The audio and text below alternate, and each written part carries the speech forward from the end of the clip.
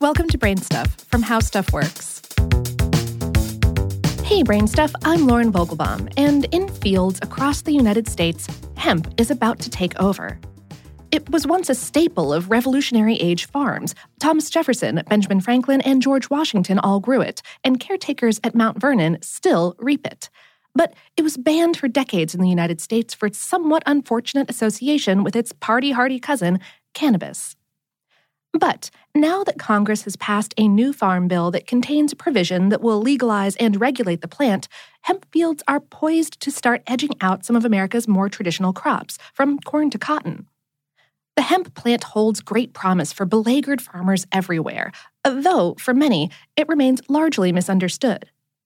We spoke with Corey Sharp, the CEO of Hemp Logic, which provides services from seed to sale, the website claims, to fledgling hemp farmers. Sharp said, "My web traffic quadrupled right after the farm bill passed. I'm getting 50 emails a day when I was getting 10. I get asked this all the time. Does it feel like a gold rush? Yes, it absolutely feels like a gold rush, and I'm the guy supplying the shovels and the wagons and the supplies." A 2014 law allowed the growing of hemp by states and some universities for research. The year before, forward-thinking Colorado allowed a farmer to grow a hemp crop, the first in decades, in a closely watched experiment. By 2017, 19 states were growing hemp on some 25,000 acres, about 3 times more acreage than the year before. Now, with the passage of this new farm bill, the shackles are off. Sharp predicted, it's going to blow. It's wide open. It's the wild, wild west. We also spoke with Eric Steenstra, the president of the advocacy group Vote Hemp. He said that in 2017, growing hemp was an $820 million industry in the United States, and that in 10 years, there's no telling how much that might balloon. Quote, "We're going to see a multi-billion-dollar industry. We're going to see hemp become a full commodity, where it's not now. It's not a huge crop, not traded on the exchanges, that kind of thing. I think we will see markets developing products in new ways to use this crop, in ways previously not thought of. I think we're going to see this become the number one crop in the United States eventually. I believe that."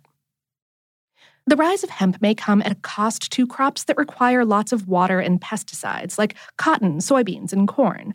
The allure of hemp is strong for many reasons. It grows more quickly than crops like corn, but with less water and fertilizer, and less need for herbicides and pesticides. Sharp, however, cautions that while it can grow like a weed, it must be controlled for the crop to have any value. He said, "I always tell people, you want to grow 200 acres? Grow 2. You have to be very, very careful." With the passage of the Farm Bill, hemp overcomes, at least for many, a huge stigma: its association with cannabis. The two come from the same plant, Cannabis sativa, but sharing a species doesn't mean that they share a genome. Vote Hemp points out that Chihuahuas and St. Bernards share species too. Cannabis and hemp were lumped together in the Marijuana Tax Act of 1937, and again with the Controlled Substances Act of 1970. But hemp doesn't contain nearly the levels of the psychoactive ingredient tetrahydrocannabinol, or THC, the stuff that creates a high, that cannabis does. Hemp is less than 0.3% THC, according to the Ministry of Hemp. The hope from hemp backers and future hemp farmers is that with this new provision in the Farm Bill, hemp will again become legit in people's eyes, and that its myriad uses will benefit all, as a food, a fuel, or its fibers being spun into clothing or used in construction, just to name a few. Steenstra said, "It's kind of amazing how far we've come all of a sudden. When we started on this, people like politician Mitch McConnell had a beef with us. They absolutely did perceive this as being somehow connected to marijuana legislation.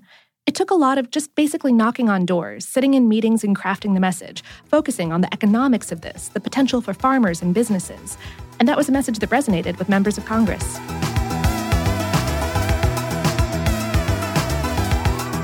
Today's episode was written by John Donovan and produced by Tyler Klang. For more on this and lots of other practical topics, visit our home planet, howstuffworks.com.